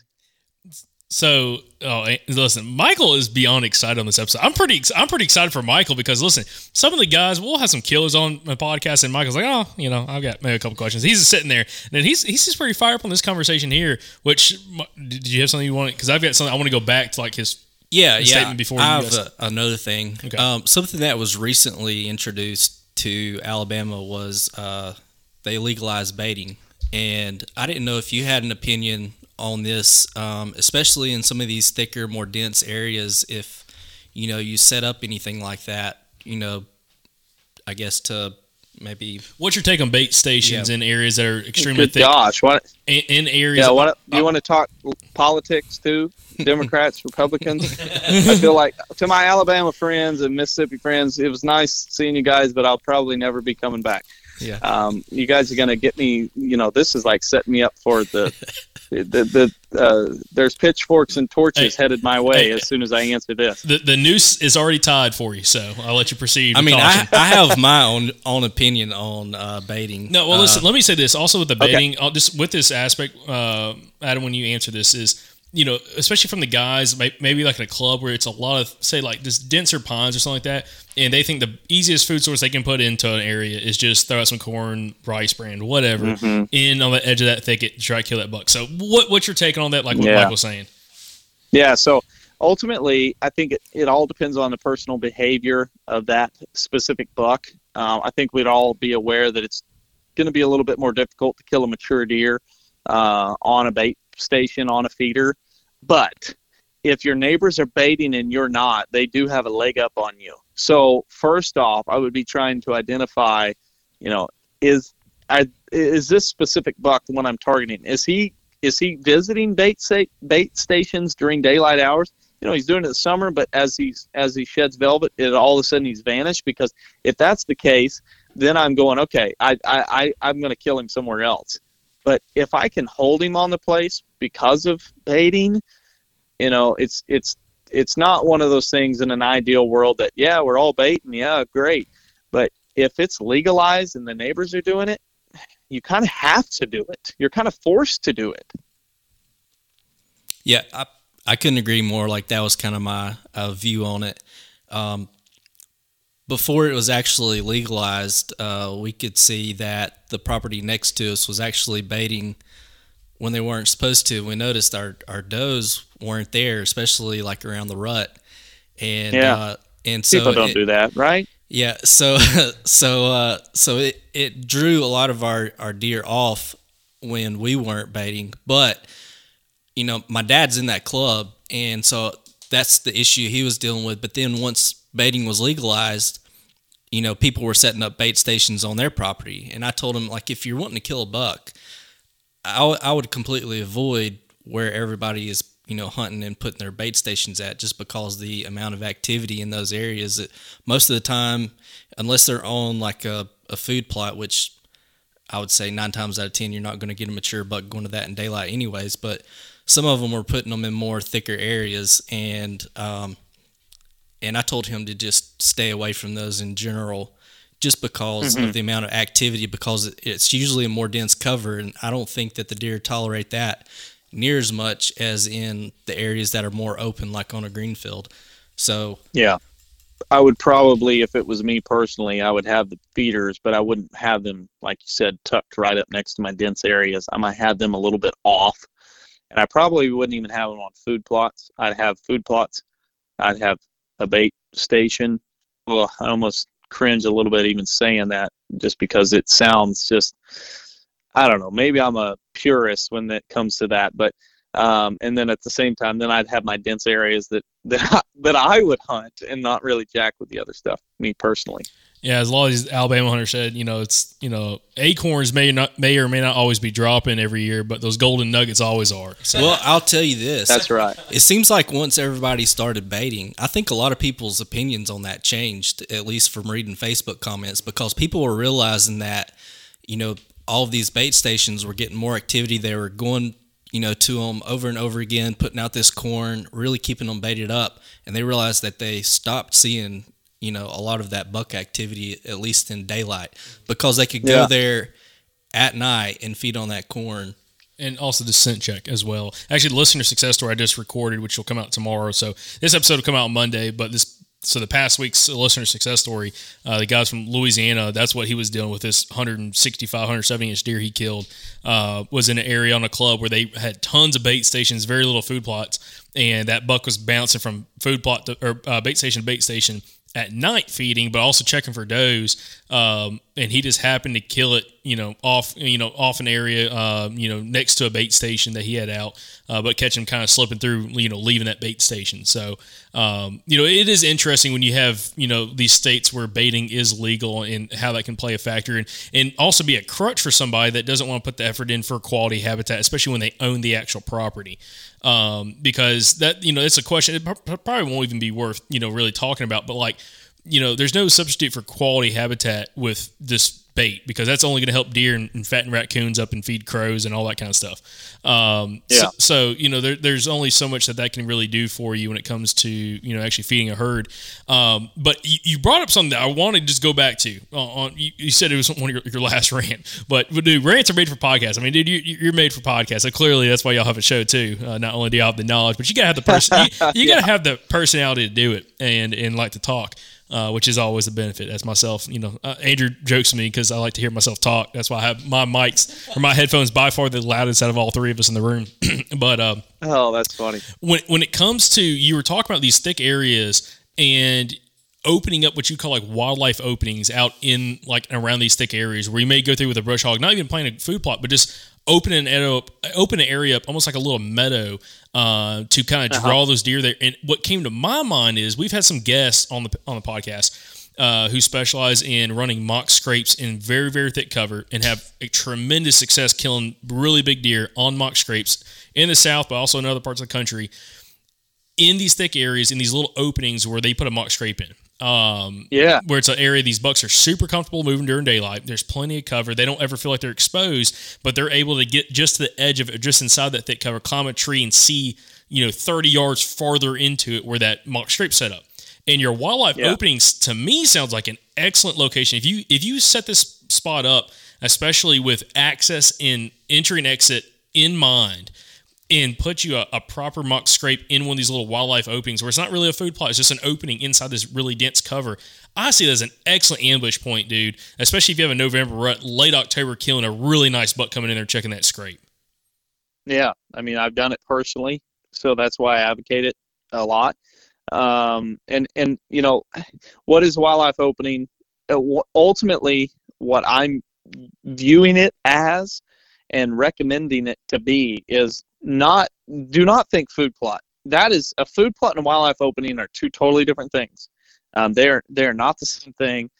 A wildlife opening is very low maintenance. Maybe you manage it with a disturbance every 3 years, and that may be fire or that may be disking during the dormant season.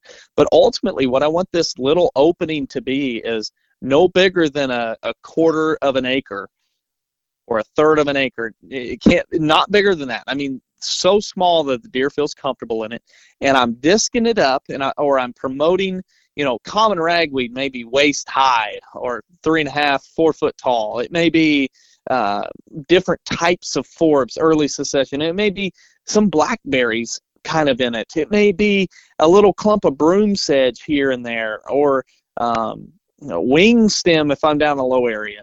It may just be some pokeweed, even partridge pea, all these different little natives that grow up. That's what I'm looking for, because I want that to be forage, but also kind of a comfort aspect of it. And then, yeah, like you said, a mock scrape, a nice big community scrape, or a scrape that just gets worked a lot. And by the way, this is excellent camera location. I mean, that's something I'd really love to have as a camera location right there.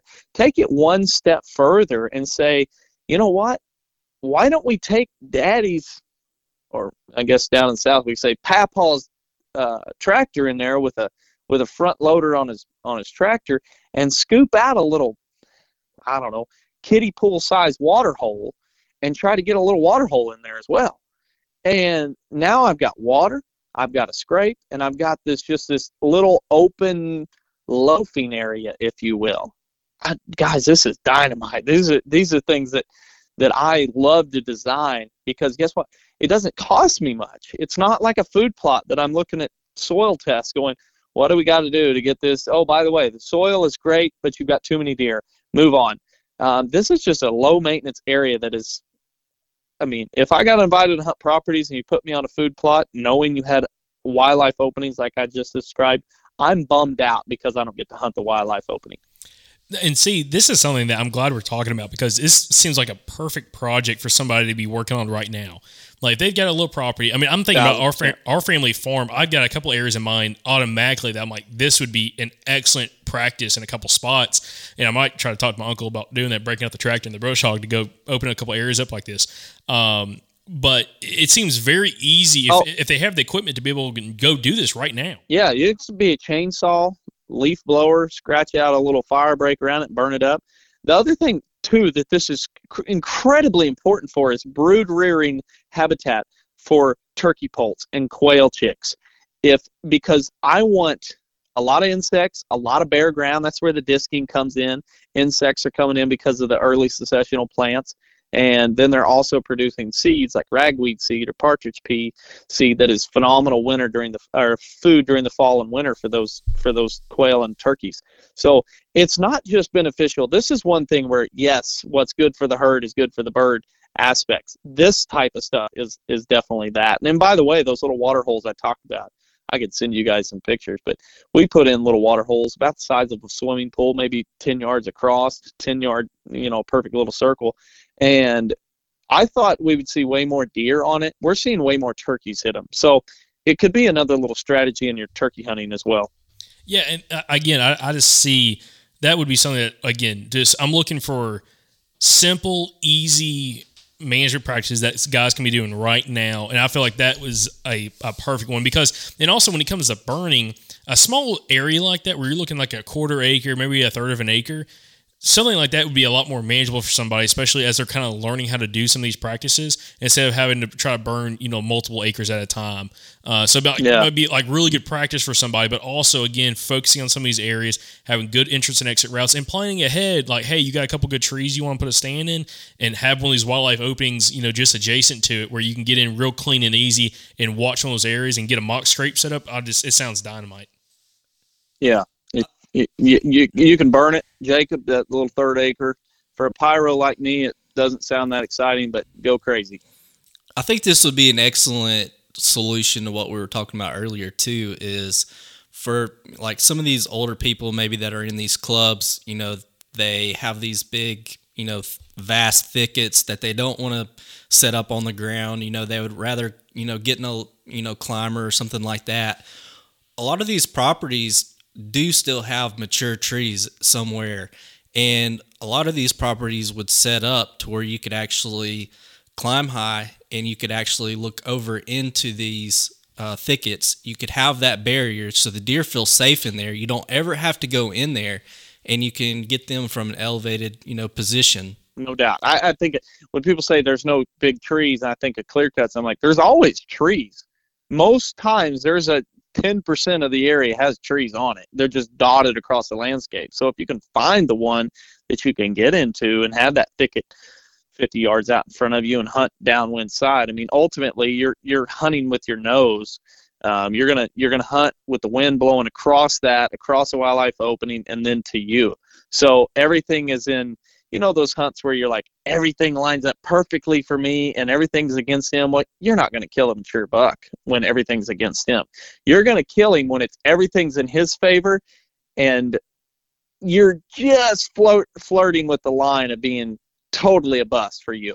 And that's where these little openings, I mean, the wind's coming off the bedding area and it's blowing across, and you're just sticking your nose in there. It's perfect for you. So I was thinking earlier, like, these areas are a lot like those seed trees that you're talking about. Like when they go ahead and they cut a big area and they leave these seed trees, these wildlife openings are very, very similar to these seed trees that they leave, because it's almost like the deer are drawn to those areas.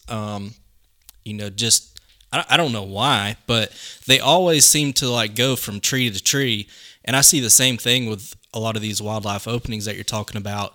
It's almost like it's just different. It's different than all of these pines, and so it's like they're drawn in there.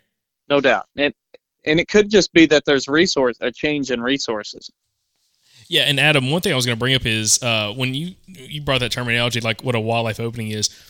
We're actually familiar with that because there's places on public land that we hunt like natural wildlife openings, and that have been extremely successful, especially for Andrew. But also, like you said, they're excellent places to run trail cameras in these thickets where you have they could be, like you said, it could be a small opening where it might be like 1/8 of an acre, like just real small. Then you might have a bigger opening, it might be closer to 1/2 acre in some of these areas. And there's, for some reason, all the deer want to cross through there, and it's a great ambush point for you, great place to put mock scrapes, the whole 9 yards. So just now looking at it and be able to mainly manipulate your own property to add wildlife openings in and around that thick security cover where you have good entrance routes, good exit routes. If you have a good tree to climb, perfect. If you got to put a freaking, a tower, if you got to put a tripod stand, whatever, to get elevated where you can see down into it, or even a ground blind set where you can just like get right up to the edge and then get through the backside of the blind and then look out into that little opening. I just see just super, super effective. And I think for a Southerner, again, that's, of all the things we talked about, that's been the one thing that that's what got Michael fired up. That got me fired up too, because I'm just looking at it from our property's perspective. That would be super easy to go in there and do. Like you said, chainsaw, brush hog, run a fire through it, the whole 9 yards. But it's small, but you could do multiple of those on a property to give you different options. And again, great place to run trail cameras, great place to put a cell camera out and just see how that area develops throughout the season, especially as those forbs come in and the whole 9 yards. But it brings up one question I want to bring up, which maybe is for you to explain or just kind of better explain for us why this method's used. You've talked a few times on this podcast about surface disking in the wintertime. Yeah. Can you talk about what is the advantage of that? Why do that? Why would you do that? And what is that kind of promoting? Yeah, during that time of the year, you're promoting the growth of specifically common ragweed is a big one. Dormant season disking promotes more of a 4 base. So you can get common ragweed and other partridge pea, different species. If you're disking during the summer months, you're basically growing, you're in the middle of growing season. And so you're ultimately, it could be, you name it. We don't know what's going to come up, but we have a pretty good idea if you have common ragweed abundant in the area that dormant season disking is going to allow for that common ragweed to respond and begin growing in the next year. At the same time, it's just, you're not having to deal with, like I said, thick growth. So if you could possibly do it, but if you have, say, Cerisa lespedeza, another one of my all-time least favorite species, not an invasive, and if it's on the landscape and all of a sudden you're disking during the growing season, there's a chance you get a whole lot of Cerisa lespedeza back, or it could be Johnson grass. So it's just a good time of the year to promote common ragweed. So when we're talking about disking stuff up or burning anything like, and to bring back those native plants like ragweed or partridge pea or anything like that, can you explain to people, like, you're not actually planting those plants? No. They're in the seed bank. So can you kind of explain the seed bank and kind of the thought behind that? Yeah. And yeah, for sure. Good point. When it comes to the native seed bank, a lot of these species are here. They're just laying in the seed bank ready to grow. And it could be, some of these species over 100 years can just lay there, just waiting for the right conditions. And the right conditions may be get up to the surface, just at the right height, close to the surface, and get adequate moisture, adequate sunlight, and start growing. But it could have been 6 months off when it reached the soil surface, and there was another plant growing. It didn't get the right sunlight, so it didn't grow. And so there's tons of seeds just laying in the seed bank. Now, the flip side of that is, if it's been a cornfield or a crop field for years and years and years, the seed bank is not there because it's been sprayed out with herbicide and land use. So if it is a clear-cut area, though, you have a very good chance of having those species in the seed bank, and all you really need to do is just disc it up or even open it up with sunlight. But in a lot of the places down south, just opening the ground means you're going to get a lot of broom sedge. Yeah, and that's something that we very, very commonly see in a lot of cutovers here, and even some natural openings like what Jacob was mentioning, which we'll talk about on the outro. I've had excellent success hunting natural openings, like wildlife openings like you're talking about, and cutovers. But we get a lot of that broom sage and stuff like that, which, I mean, I guess isn't necessarily the best thing for deer. I mean, can you kind of explain that plant and, I don't know, kind of its benefits and maybe some detriments of it? Broom sage, sage grass, a lot of people call it, or broom sedge, is a product of basically land use. A lot of guys will say, and there's some truth to it, that it shows acidic soil. But it could also show mismanagement. It could show routine maintenance at a certain period of time. What people are seeing in the South with broom sedge is pines aren't getting managed with fire nearly as much as they used to. They're getting managed more with herbicide use. So a lot of those other species that would generally grow are getting killed with herbicide. And so, and broom sedge has been relatively unaffected by that herbicide. So it's ultimately, we're kind of, because of the herbicide use, we're opening it up saying pines, broom sedge. That's kind of what we're working with now. And because it's kind of gotten its foot in the door, and it's gone to seed, and the herbicide continues to be the same, now we're just seeing an overabundance of broom sedge in the South. Now, it's not a grass, it's a sedge, but if deer is eating broom sedge, they are starving. They're very, very hungry, and there could be a better food source available. Not to say they won't eat it. I've had to eat crow before and saying I don't see deer eat fescue, and then my brother went and shot a 160-inch buck that had fescue in his throat. That was something, but he was also 120 pounds scrawny and starving. So, a starving deer will eat almost anything. But that's what broom sedge is. It's okay cover, but terrible food. Okay, so I want to talk about broom sedge through the aspect of, say, like a turkey / quail hunter's perspective, or just or a manager. what does broom sage offer, if anything, to your bird species when it comes to nesting, the poults, chicks, the whole 9 yards? Like, is there any advantage to it other than just giving just overhead cover? I mean, what is your take on that? Nesting cover. It's phenomenal nesting cover, but it can be too thick. And so ultimately, if you're looking at take a 30-yard circle and you're seeing over 50% being broom sedge, you need to change that. And it could be changing it because you go in and you mow it down and you run a dormant season disc through there and you promote those forbs, or you send a growing season fire through that little opening. But if you're seeing it dominating the area, you need to change up the management or introduce fire.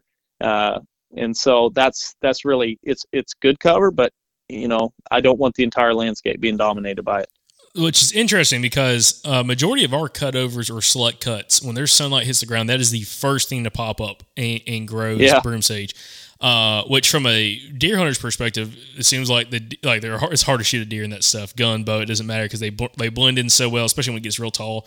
But I've killed 2 bucks in 2 years in an area like that, and it just seems like all the cutovers, anytime you have openings, that stuff grows.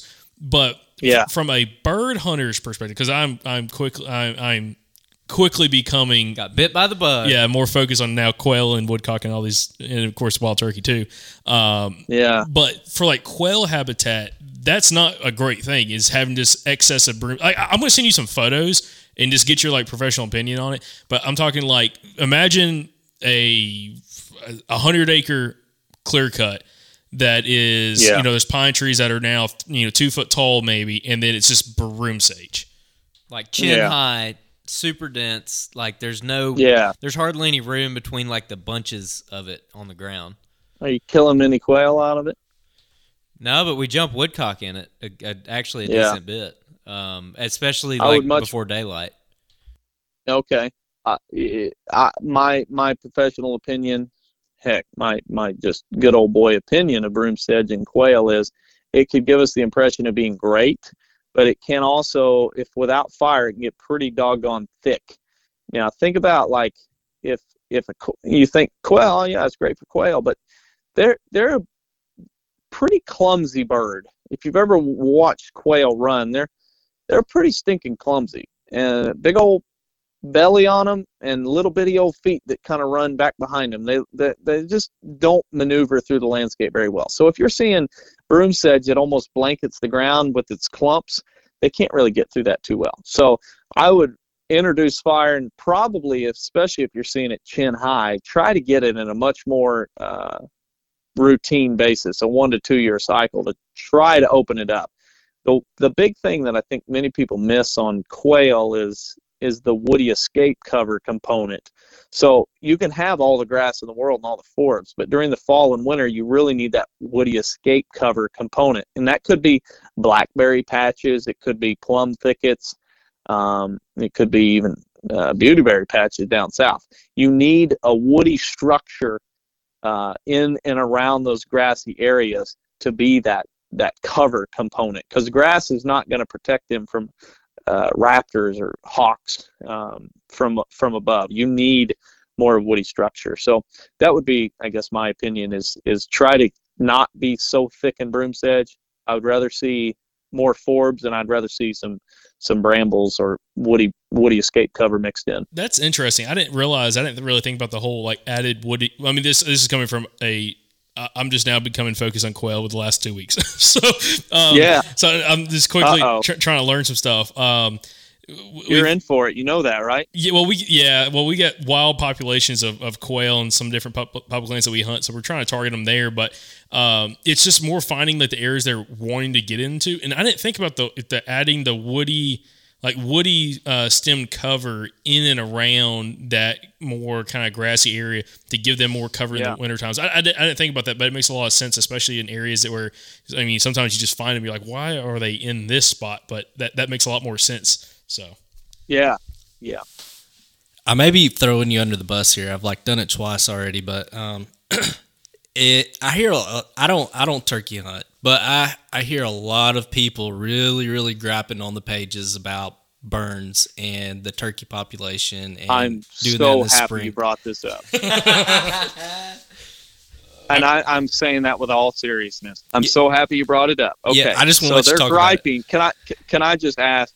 They're griping, saying that the government and the state forest or the national forest are burning up all the turkey nests. Is Yeah, that what you were nailed it. going to Yeah. ask?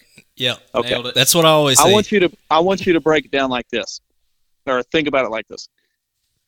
Do you have any numbers for me? Ballpark me, Alabama, and I actually was prepared a little bit for this, but I didn't write down the numbers. But what is the percentage of state or federally owned land in Alabama?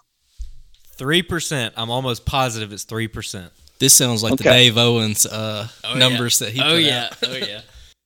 Did when did Dave do this? Dave made a post about this probably maybe a month or two ago, which is on this Because top. I posted this on his page. I don't know, a month and a half ago. Okay, well that's he might have shared it then, but yeah. So 3% of Alabama is public land. So Yes, and I'll give props to my brother on this, because my brother did this in Arkansas, where he was working for the U.S. Forest Service at the time, and he told me this number, and we started breaking it down per state. So if 3%, I don't know about you guys, but let's just say you're in marketing and you're selling cars, and a random dude flies in from California to buy a car off your car lot, and he ends up being 3% of your buying pool. Do you spend many marketing dollars to go advertise to California buyers? No, it's 3%. It's nothing. But that's not all. If you say 3%, okay, let's just say that adds up to, I don't know what that ends up being, less than 10,000 acres maybe? Only in an ideal world, in a perfect world, about a third of that would get burned a year. So we went from 3% down to a third of that actually getting burned. Guys, if that's what we're depending on, if we're depending on that landscape to make enough birds to then be our bird factory to populate, we're screwed from the start. yeah, absolutely. And you can do that from Alabama to Georgia to South Carolina. Anywhere in the southeast is made up mainly of private land. So it's not about burning up nests. Yeah, there's a few nests that will get burned up, but what's best for the species is not what always is best for the individual. So if you're burning up a nest you're burning up one nest, well, that individual, that hen or that nest is saying burning's terrible. But the other ones that were successful because of that fire are saying, we needed that fire to make this successful, because this is where we raised our broods. Like, this is a habitat issue. This is not a we're burning up nests issue. So you're kind of saying, like, even though you're, one season might, you might have some nests get burned up, it's the following seasons that are really benefiting from, or later that very year that they could be benefiting. And it may not be, think about it like this, a nest may have been burned up, but the nests that were successfully hatched in the adjoining acreage can now use that burn to raise their broods, because that is excellent brood rearing cover. You follow me? Nesting cover and brood rearing, where they're raising their actual mobile chicks, are two different things. And they could be the difference between last year's burn unit and this year's burn unit. Now, let me ask, just while we're talking about prescribed fires here, and this time of the year, again, back, on the topic of, what are some things landowners can be focusing on now for, embetterment their property, really focusing on, increasing quality habitat and getting ready for not only, spring turkey season, but also, brooding cover and fawning cover in the spring and summer months, and then getting ready for the fall. When it comes to doing prescribed fires on properties, what is advice that you have for people that are interested in looking at it? I mean, would you have people contact their state agencies for assistance absolutely. programs? A lot of state agencies do prescribed fire schools or workshops. I know the Mississippi does it, state of Missouri does it, Arkansas does it. Contact Quail Forever, Pheasants Forever, people in your region, if you have them, look into your state agencies, NRCS. Some are good, some are bad. As far as, they're going to be proactive in helping landowners understand the use of fire and then training them. But there are a lot of states that are offering those services. It's just people aren't really aware of it. Yeah, and I think that's one thing that, like you said, I think people aren't aware of it. So they hear about, oh man, let's go. There's so many different people out there promoting promoting fire use for managing property, which is, it's a great thing when done correctly and done, with right intentions. But then again, fire is fire. If fire is important on the landscape, especially in the deep south, like it's part of the natural landscape. It should be done. And that's something that's been missing for a long time in a lot of areas. Unfortunately, some areas that we hunt, just because it's owned by timber companies, there is no prescribed fires. The timber company just won't allow it. They won't do it. Which, if they did do it, oh my gosh, the deer hunt, it'd be, oh man, it'd be so good. It's already great, but it would be on another level. But in some other pieces of public land, they're more, some managed, federally managed, and then also some that are state managed, have much more of a fire, have a lot more of a fire management strategy for yearly burns and everything through different sections. And I'll say this, when you hunt a property that's been burned, it's kind of weird the first couple of times if you're not used to it, like especially if you just burn certain sections, like that fast growing stage, just within a few weeks after that burn, especially if you do something in springtime, and just how quickly it changes throughout that year. It's kind of amazing to see how the deer and turkey and everything else use that habitat as it progresses. And then you see it in that second stage of growth that following year, and just seeing how it changes where, some of those little smaller saplings, everything changes, the cover changes in height. And it just adds so much benefit, when you're looking just a couple years down the road, depending on whether you're managing it for strictly just deer or again for like all species. Yeah, it's kind of funny how God would design it that way, right? Oh, absolutely. Absolutely. It's also like, I think it's just, for a lot of people, it's this, the word they look at, like, man, it's just the fire. Like, I'd love to do prescribed fires, but it's just the word. But I think if they reach out to their state agencies, talk to people that are more specialists on it and see if they can get, one of those agencies to come out and actually do the fire.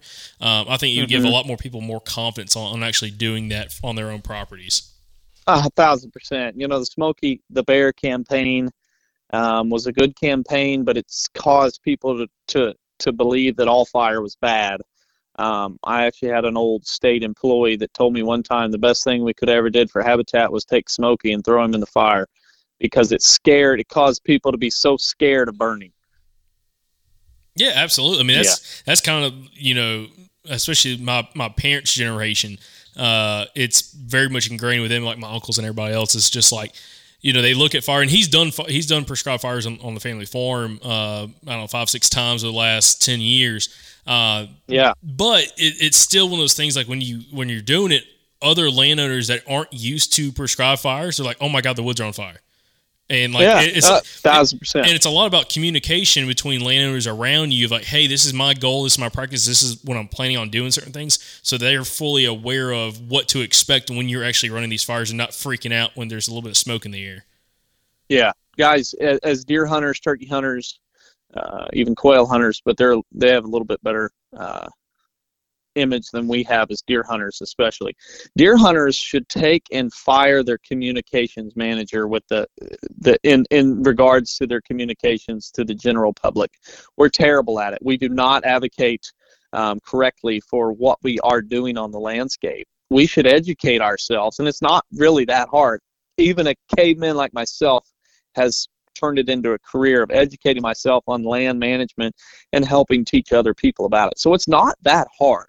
But we should be changing our communications to the public. And fire is not about, fire is not about, oh, we're burning the farm up. Yeah, we got to burn the brush back. No, it's about restoring a native ecosystem. It's about improving and diversifying the farm that's not only beneficial to the deer, but many other non-game species like red cockaded woodpecker for you guys down south, or the gopher tortoise over in the southeast, a little further east of you guys, or whatever other species. For me, summer tanagers is a big one for me. We're restoring a landscape that was native to this area, and we need to be focused on sharing that message. Not, yeah, we're doing all this stuff to shoot bigger deer. That is a huge plus, but it's not the messaging we should be doing. Yeah, absolutely. One last topic. By the way, I want to let you know that one topic that I wanted to cover, we're going to say that we're going to do another episode with you probably in a couple weeks. Maybe sounds good. Well, you're going to be at NWTF, right? No, and I will not. Matt, my business partner, and my brother will be there. My wife and I have a child coming sometime this month. Well, hey, congratulations! Yeah, congratulations. Might have to talk to Matt. Thanks, man. Yeah, absolutely. Well, definitely, I want to do that. Well, it won't be nearly as good. I'm sorry. Well, we're going to do that topic with you again in just a little while. But one last thing I just want to touch on real quick is the perception of food plots when it comes to the hunting industry and also just what you see in the Southeast, but really across the country. Yeah. The emphasis on food plots, but again, not focusing on the quality habitat. Just what's your take on food plots, proper food plot management when it comes to also overall general breakdowns of properties and your goals on that properties for management? Absolutely. If you heard me in at the beginning of the podcast, I explained the tail end of what we do is helping landowners reach their goals in the quickest amount of time possible with the least amount of money spent. And that is a really complex, that's a simplified but a complex answer, because ultimately when you look at a farm, and the way I like to manage a farm is I look at it like a business.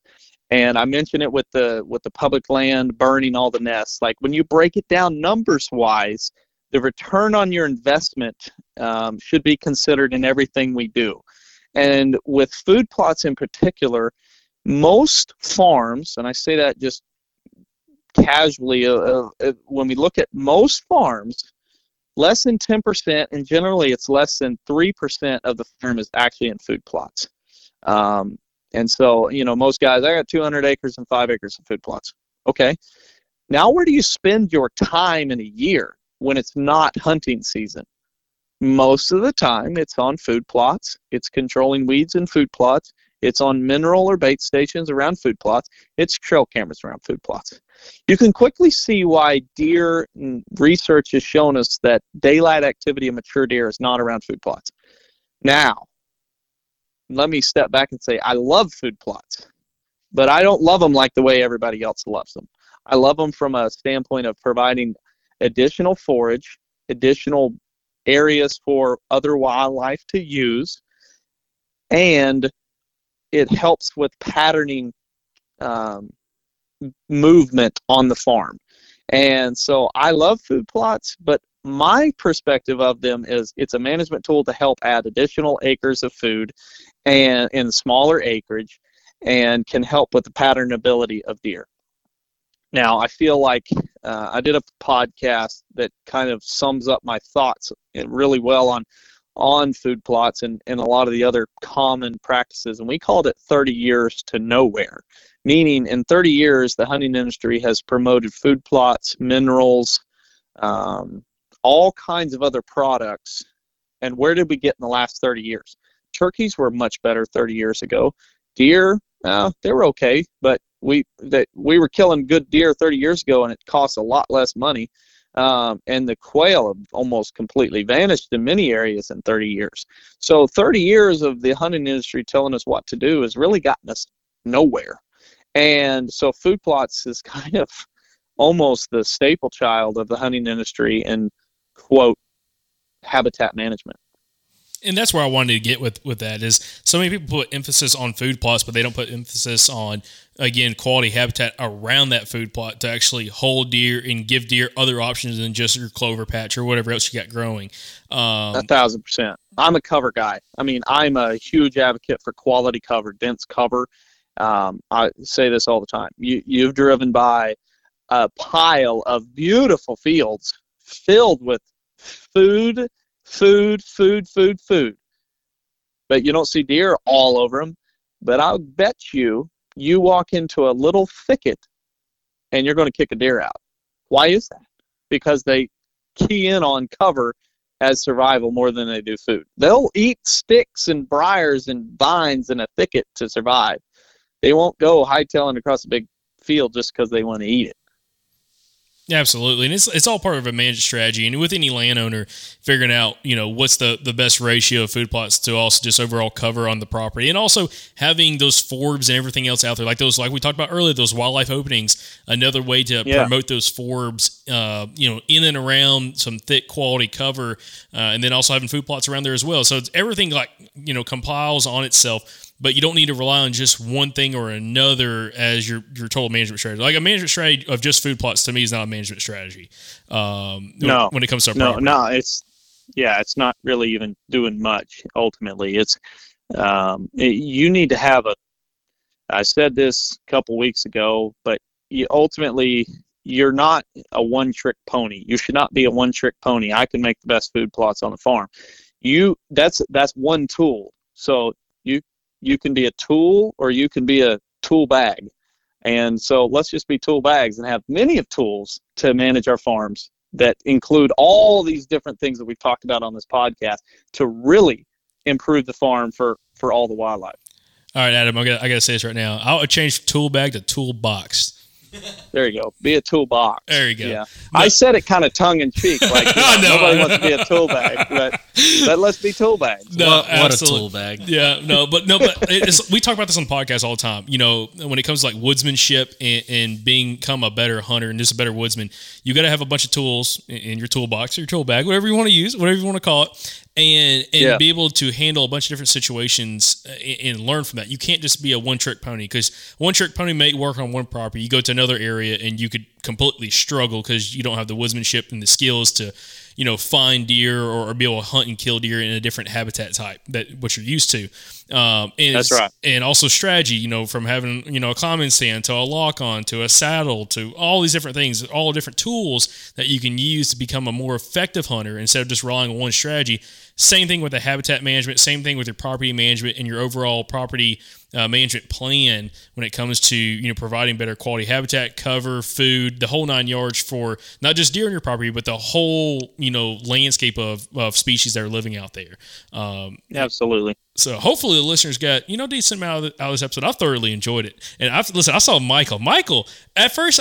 Michael, I don't think was super fired up about this topic. Like, oh man, land management. I just want to talk about killing deer. But after talking about it, I think he got pretty jazzed up a little bit. You don't know me. You don't know me. I would love to do land management. Like seriously, it's just like a chess game. You're creating something, and there's different ways you can do it to have this certain outcome that you're looking for, and that's the kind of thing I really like. Yeah. Yeah, ultimately you're setting a trap. It's like you're really just going, okay, I want, summer activity there. I want fall activity here because I have better access. There's it's a juggling thing. You're just trying to put all these things in the air and just figure it out. And that's the cool part about my job. Absolutely. Which, speak about your job. Of course, you got to plug the podcast again, Land and Legacy Podcast. And then also y'all's site. If we have listeners out there that, of course, if they want to listen to you guys, I know you have hundreds of episodes. They can go and check that out, on any major listening platform. Just look at Land and Legacy. But if they're interested in actually speaking to you guys, you or Matt, on, potentially coming and look at their property or, putting together a management strategy plan, how would they go about getting in contact with you all and checking out y'all's website? Yeah, you can search us at www.atlanticlegacy.tv, and .com was taken. We set that up, by the way. That's why it's there. But you can search us there and go to the consultation tab and shoot us inquiry there. Or you can just email us at info@landandlegacy.tv. Or you can email Matt. No, I'm kidding. I wouldn't do that to him. But or you can just email me directly. I don't care to share my email. It's adam@landandlegacy.tv. So you can email me there, and we'd be happy to help. This is what we do, guys. Ultimately, we don't even get to hunt nearly as much as we used to or want to, because we're traveling all over writing plans. And you know what they say, the cobbler's kids don't have shoes. So we're so busy doing this that we don't even get to hunt a lot anymore, but it's all good. Absolutely. Well, I wanted you to tell a story in this podcast, but we'll probably have to save it for the next one because the next time we have you on, I want you to talk about what y'all have done in y'all's family farm in Missouri, and went from just Oak Hickory, pretty much desolate forest and cattle farm to killing 190-inch deer out there and really doing a lot of awesome stuff on that property. If you I'll share a quick part on that. If you haven't figured this out already, I give people a pretty hard time, and I love that. That's the product of being a younger brother, growing up in hunting camps, of always being the young kid. Like I had to figure out how to send out zingers at other people just to keep the wolves at bay because they were constantly picking on me. And when I was a young man, when my brother and I were teenagers, our farm used to just completely, you would not see deer, and my brother used to call it, turns into the Mojave around here. It's like the Mojave Desert. And it wasn't until years later that I was like, Mojave. No wonder I never heard other people talk about the Mojave Desert. So we kind of laugh about that now. And we're like, you know what? We went to Mansfield, like a tiny little town. Like, okay, yeah, that's states away. But that's now we have, my brother and actually Matt were trying to shoot does during late season this year, muzzleloader the last part of December, and they both saw 2 4.5-year-old bucks that we've elected to make it to 5.5. Hopefully they will, knock on wood. They were seeing them during daylight. Brother saw them a couple times during the last part of hunting season. So, I think it speaks for itself. How many, it's probably not pretty common to see 4.5-year-olds on their feet multiple days in a row during the latter part of hunting season. So I feel like we're heading in a pretty good direction. Absolutely. Yeah. It's crazy how things can change on a property just with, property management strategy and also, having good relationships with neighbors. But Adam, again, we appreciate you coming on the podcast. Of course, listeners, y'all can check out, Adam Matt's work when it comes to their podcast at Land and Legacy, and just, you can search it on Apple, Spotify, anywhere you listen to your podcast, and then also go to landandlegacy.tv for a look at consultations or anything else speak to these guys on any questions y'all may have in regards to, y'all's own land management strategy. So, Adam, thank you again for coming on the podcast, brother. And, hey, listen, congratulations on the kid. And I know you're going to have a very busy spring, not only with work, but also a new one on the ground too. Oh, for sure. I appreciate it, guys. Early on you said you talked about you've enjoyed watching from afar of our success, and I've enjoyed it as well, watching you guys grow the podcast. So congrats to you guys, and thanks for having me on. Thanks again, everybody, for tuning in to another episode of the Southern Outdoorsman. And thank you to Blackberry Smoke for the music for the podcast. Also, to follow along with us, make sure you check us out on Facebook, Instagram, and YouTube. And if you'd like to support the show, you can go to patreon.com/The Southern Outdoorsman. Until next time, y'all stay Southern.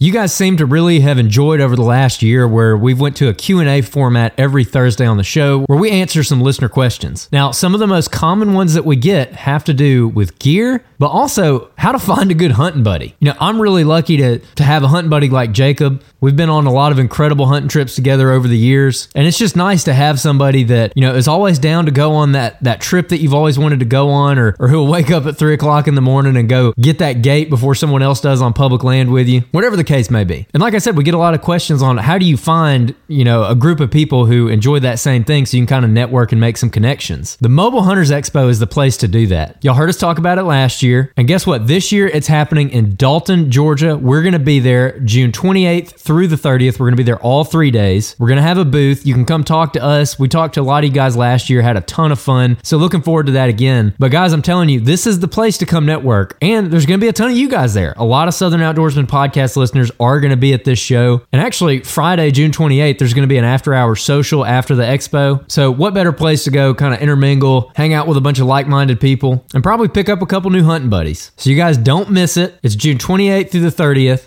I'm telling you, if you listen to this podcast, this is an event you need to be at. Now, we'll see you guys at the Mobile Hunters Expo June 28th through the 30th in Dalton, Georgia.